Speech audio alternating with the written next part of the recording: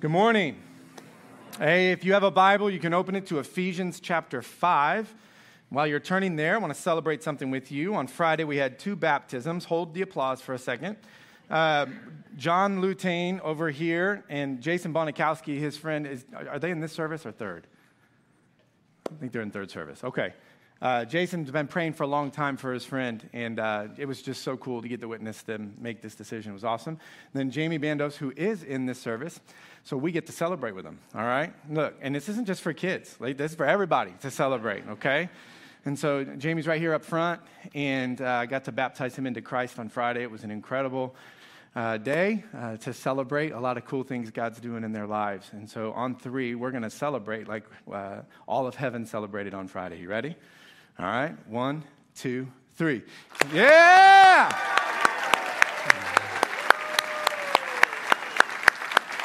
That's awesome.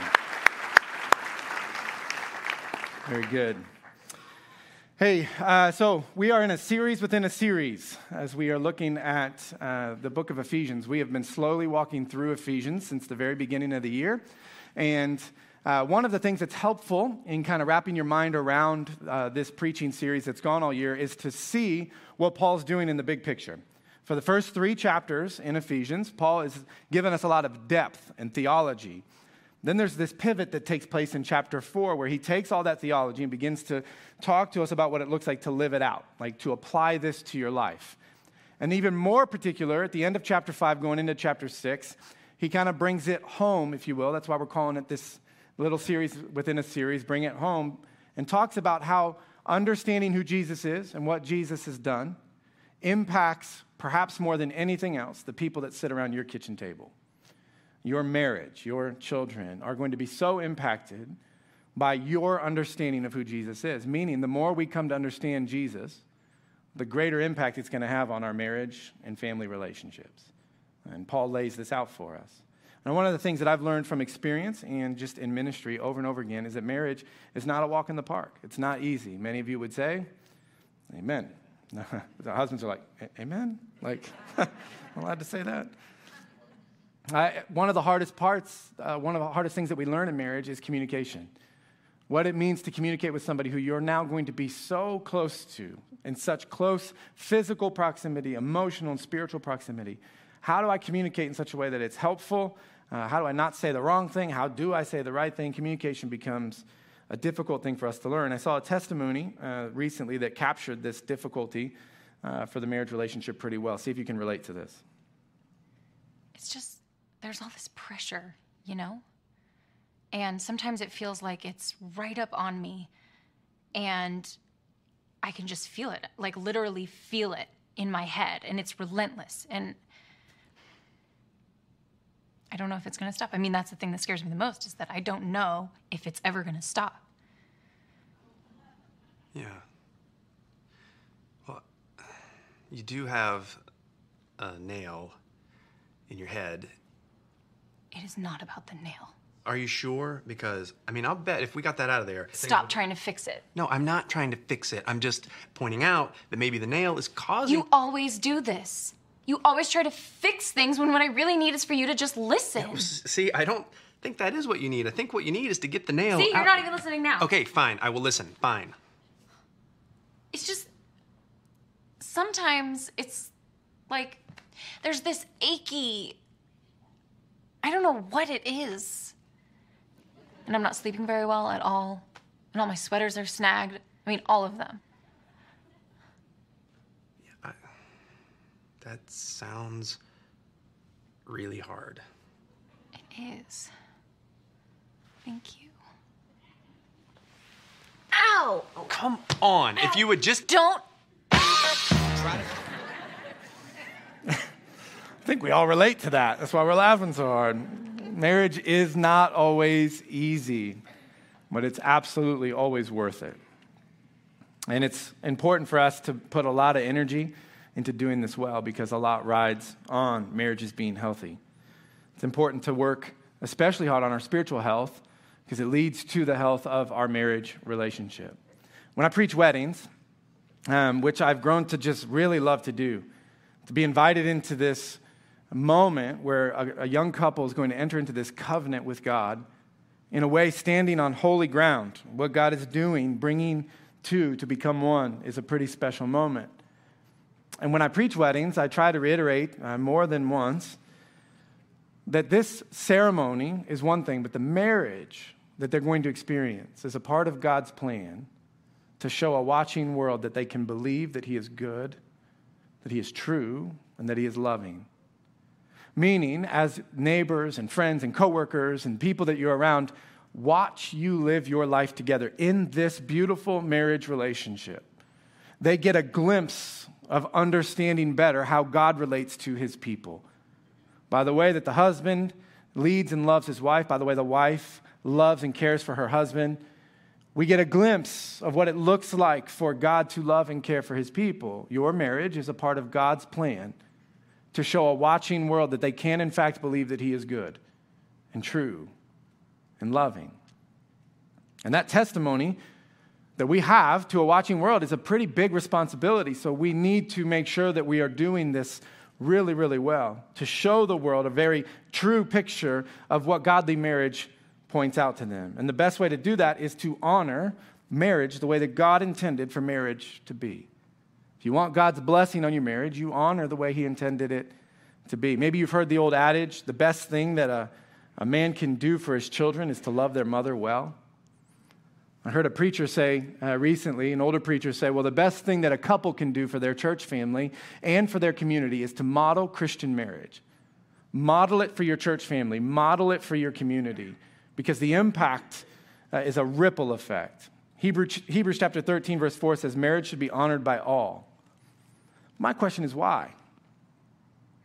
Why should marriage be honored by all people, not just Christians, not just people in the church? Why should marriage be honored by all? It's because of the incredible power and potential that marriage has to influence the health of a church, of a community, of a nation. See, God uses healthy marriages to create healthy families, and healthy families to create healthy churches to create healthy communities to create healthy nations, and on it goes. And it can be traced back to the fact that we need healthy, God-honoring marriages. And so it's no wonder that the enemy's, one of his primary attacks for us in today's world is to attack the very fabric of marriage. If he can get us to question why we should even honor what God has given to us in marriage, he knows that it'll begin to fade, and when it begins to fade, what happens is families suffer, and churches suffer, and communities suffer, and nations suffer.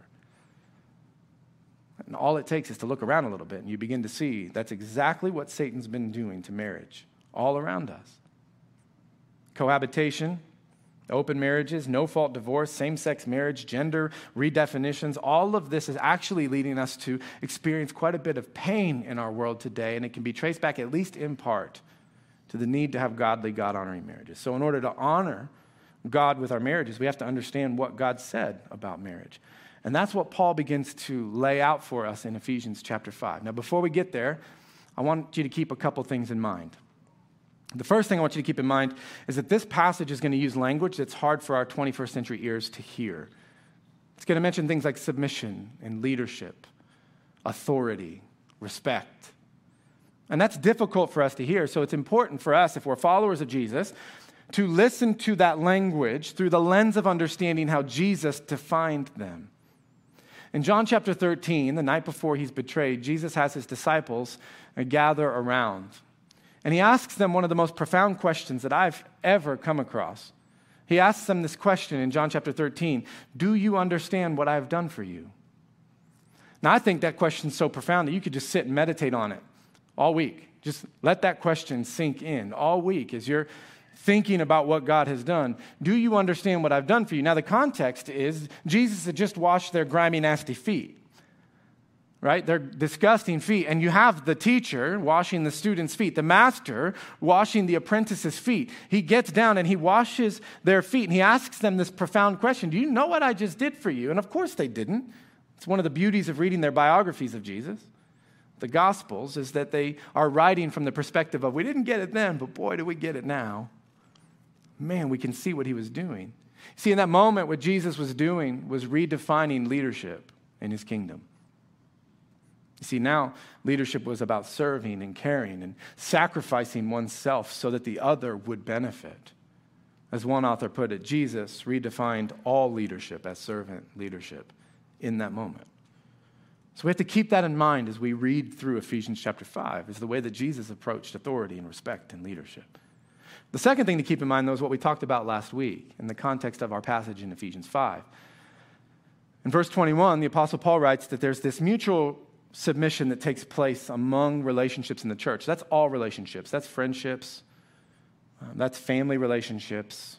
That's working relationships. If you are a Christian and another person is a Christian, there is this beautiful dance that takes place where you are trying to serve one another and submit to one another so that you can see them flourish. Now remember, we said the purpose of marriage, the marriage relationship, is the spiritual transformation of your spouse.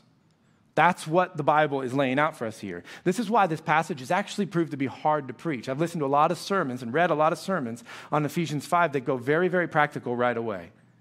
Right away. Here's the 4 or 5 things that you need to be doing to make, and that's fine. Those aren't bad, but there's something deeper going on here in Ephesians 5. And the Apostle Paul calls our attention to it and says, no, if you could just see that the purpose of your marriage is to prepare this other person that you're married to. Wives, prepare your husbands. Husband, prepare your wives to spend eternity with Jesus. I want to bring your attention back to Tim Keller's quote because it really summarized the heart of what's taking place here. Here's what he says. For Christians, to fall in love is to look at another person and get a glimpse of the person God is creating and to say, I see who God is making you into, and it excites me. I want to be a part of that. I want to partner with you and God in the journey that you are taking toward his throne. And when we get there, I will look at your magnificence. And this is the purpose of a Christian marriage. It's partnering with God and your spouse to help them become who God is creating them to become. That's the goal of the Christian in marriage. And so now Paul's going to get into a little bit of now if we're going to do that, that's the goal. What's my role on this shared journey I'm on with my spouse? What's the role that I play in this marriage relationship? Let's stand for the reading of God's word from Ephesians chapter 5. Here's what Paul writes. Submit to one another out of reverence for Christ. Wives, submit yourselves to your own husbands as you do to the Lord. For the husband is the head of the wife, as Christ is the head of the church, his body, of which he is the Savior.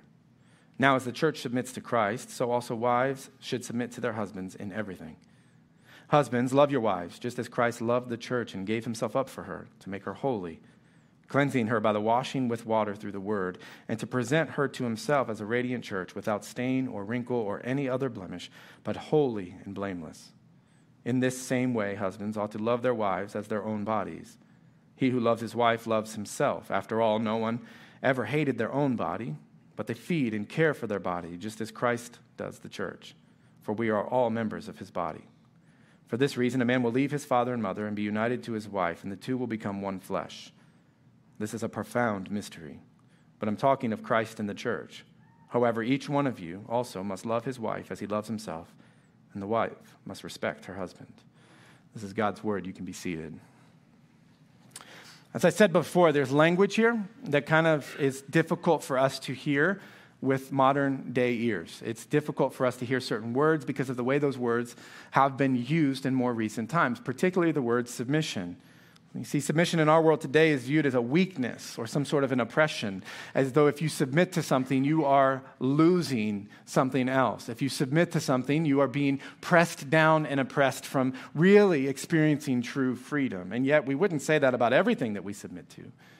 But when it comes to relationships, and so you run the risk as you teach through this of being misunderstood. The second reason why I think this is a really difficult passage for us to study is that I found this text to be challenging because foolish and immature and childish men who like to abuse this passage for their own sinful, selfish desires.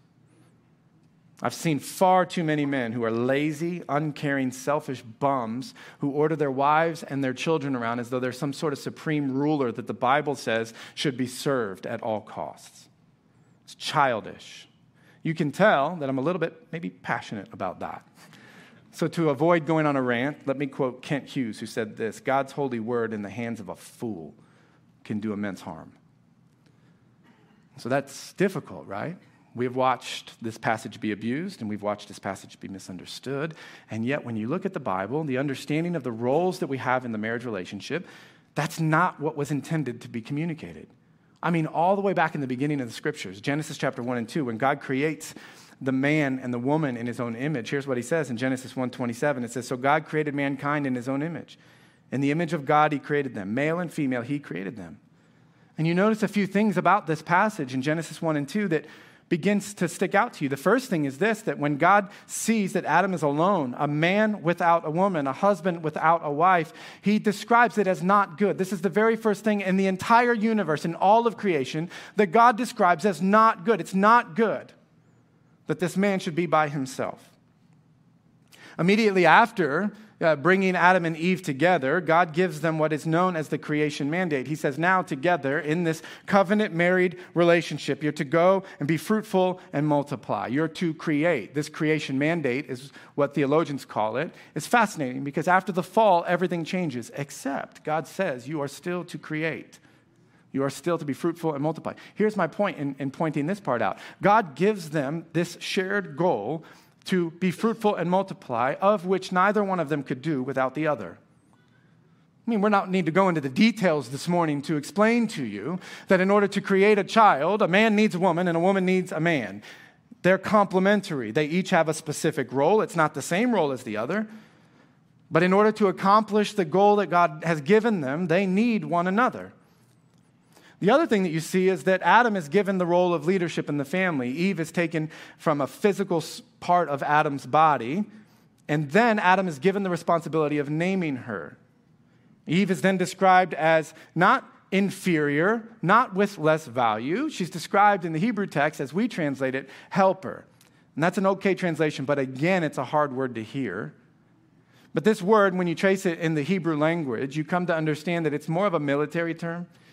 If somebody was in a battle and they were clearly going to lose and they called in reinforcements, they're able to win the battle that by themselves they were not going to be able to win. In other words, Eve to Adam is the strength where he is weak. And though he's given the responsibility to lead the family, she's been given gifts by God to complement that which he is lacking in order to achieve the goal that God has given to them. I like the way Kathy Keller explains this. She says this: the entire narrative of Genesis 2, in which a piece of the man is removed to create the woman, strongly implies that each is incomplete without the other.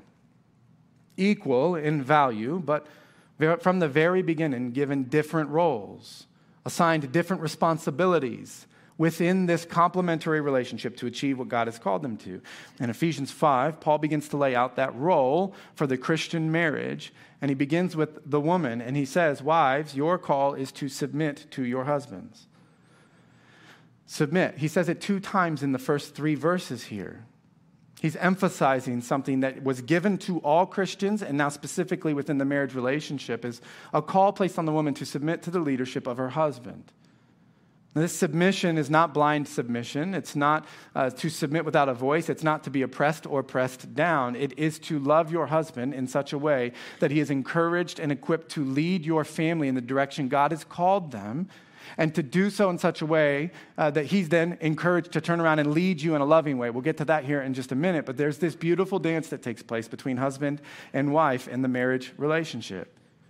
There's nothing in the text that suggests that a woman should submit when it's dangerous, or abusive, or sinful. Please hear this: no woman is ever called to follow her husband into sin. Which means that if this idea of submission in marriage is to be understood biblically, it means that for a marriage that honors God, the wife needs to be fully aware of the direction that the family is headed, that her voice is heard, that her opinion is taken into account, that they, in a sense, have some co-leadership that takes place from time to time in the marriage relationship. She's to be aware, alert, and assertive. In fact, the command to submit in the Greek language, it's written in the middle voice. And what that means for us today is this: that the woman is willingly choosing, not being forced into, but willingly choosing to take on this role in the marriage relationship. Now, it doesn't mean that she just does what she's told. You got to hear it. It is a way of serving sacrificially, so when the world sees her love her husband, they get a glimpse of what it looks like for the church to follow the lead of Jesus. Because the church understands what Jesus did.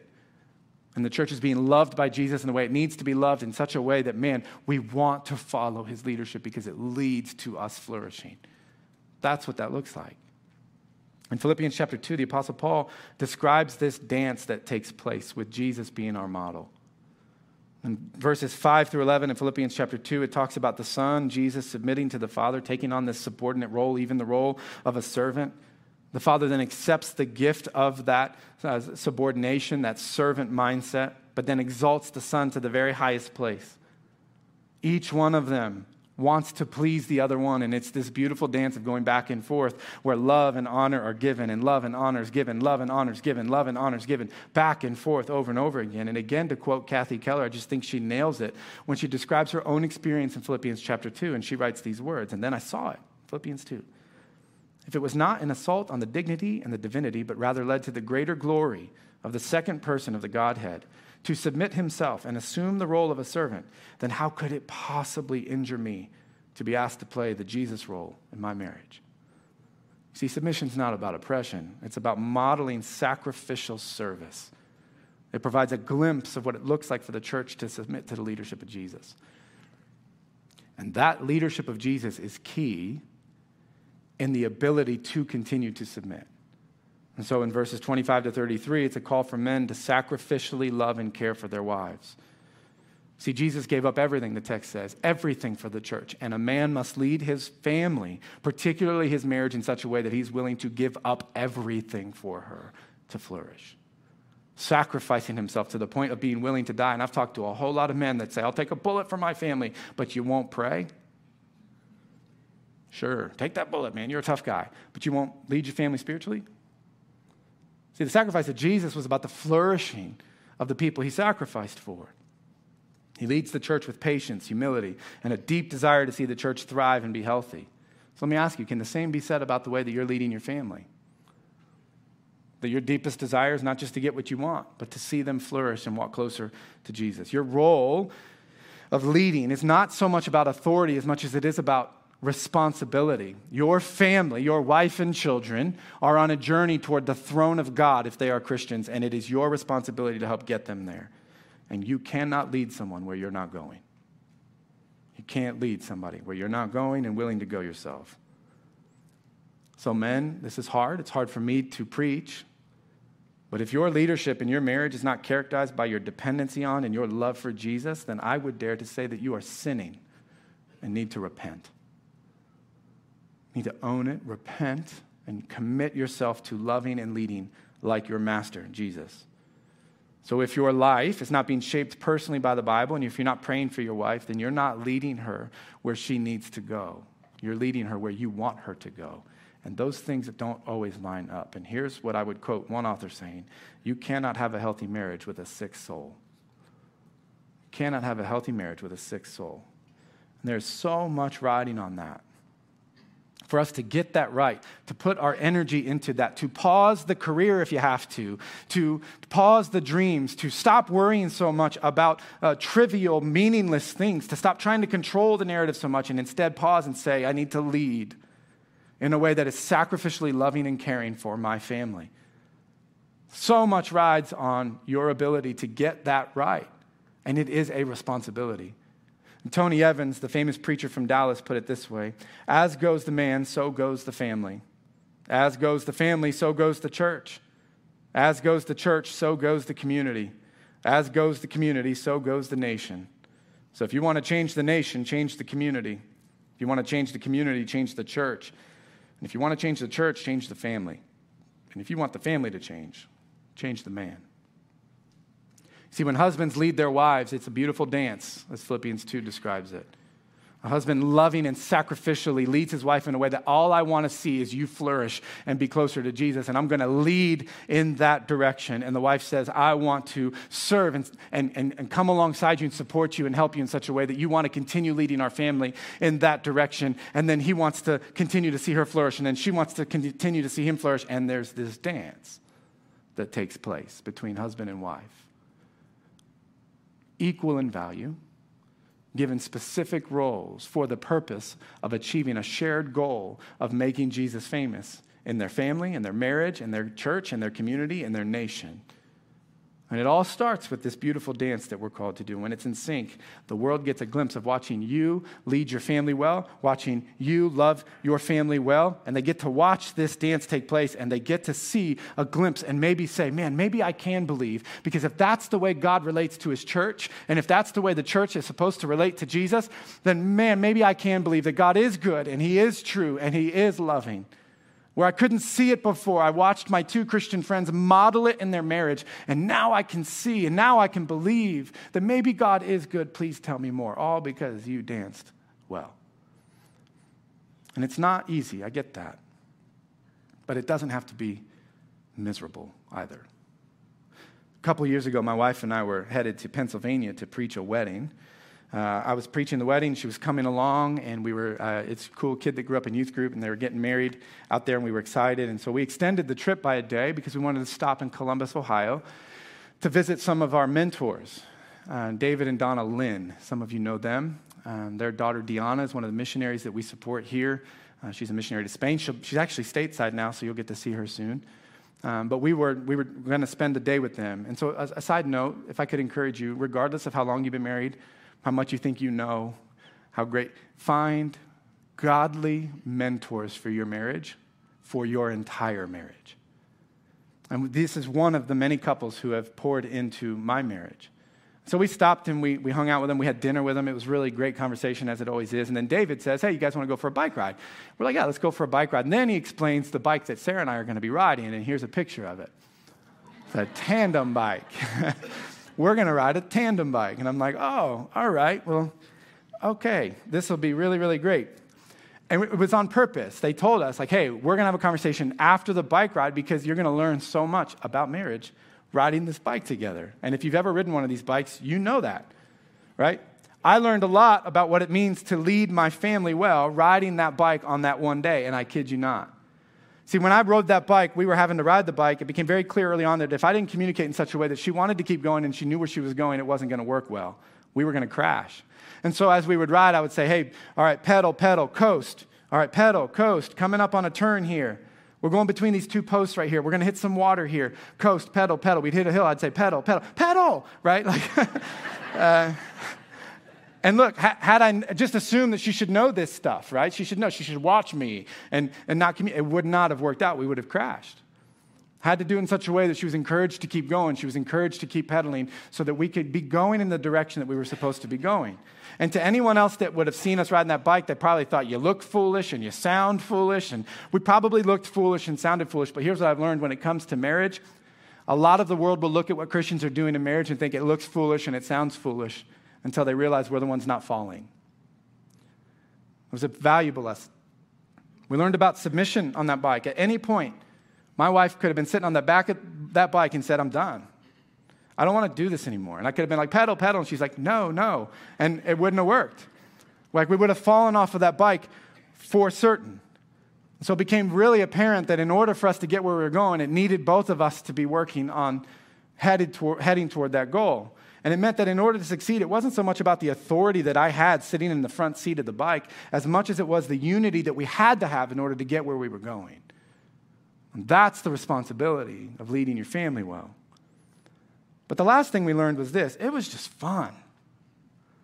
And one of the things they encourage us with is, like, don't overthink everything all the time. Like, it can be enjoyable. You're allowed to have fun in this relationship. Sure, it won't always be easy, but man, is it not tempting to make everything serious and everything about this huge dramatic thing? I'm the chief of all sinners when it comes to that, and this was a vivid reminder to just enjoy being together. I can't even tell you. Man, I got emotional in first service too. It became a core memory on that bike. I don't know why, but man, I haven't heard my wife giggle and laugh like that. It was just so fun. And that memory burned into my mind of just her enjoying riding this bike and having fun together. Reminded me that God wants our marriages to flourish. Look, marriage isn't easy. Any kind of fluffy sermon or lesson that would tell you that it is lying to you. And we know that. But man, it doesn't have to be miserable. God gave us a shared vision. He's called us to complementary but different roles within that relationship, with the goal of leading our families and getting our families to his throne.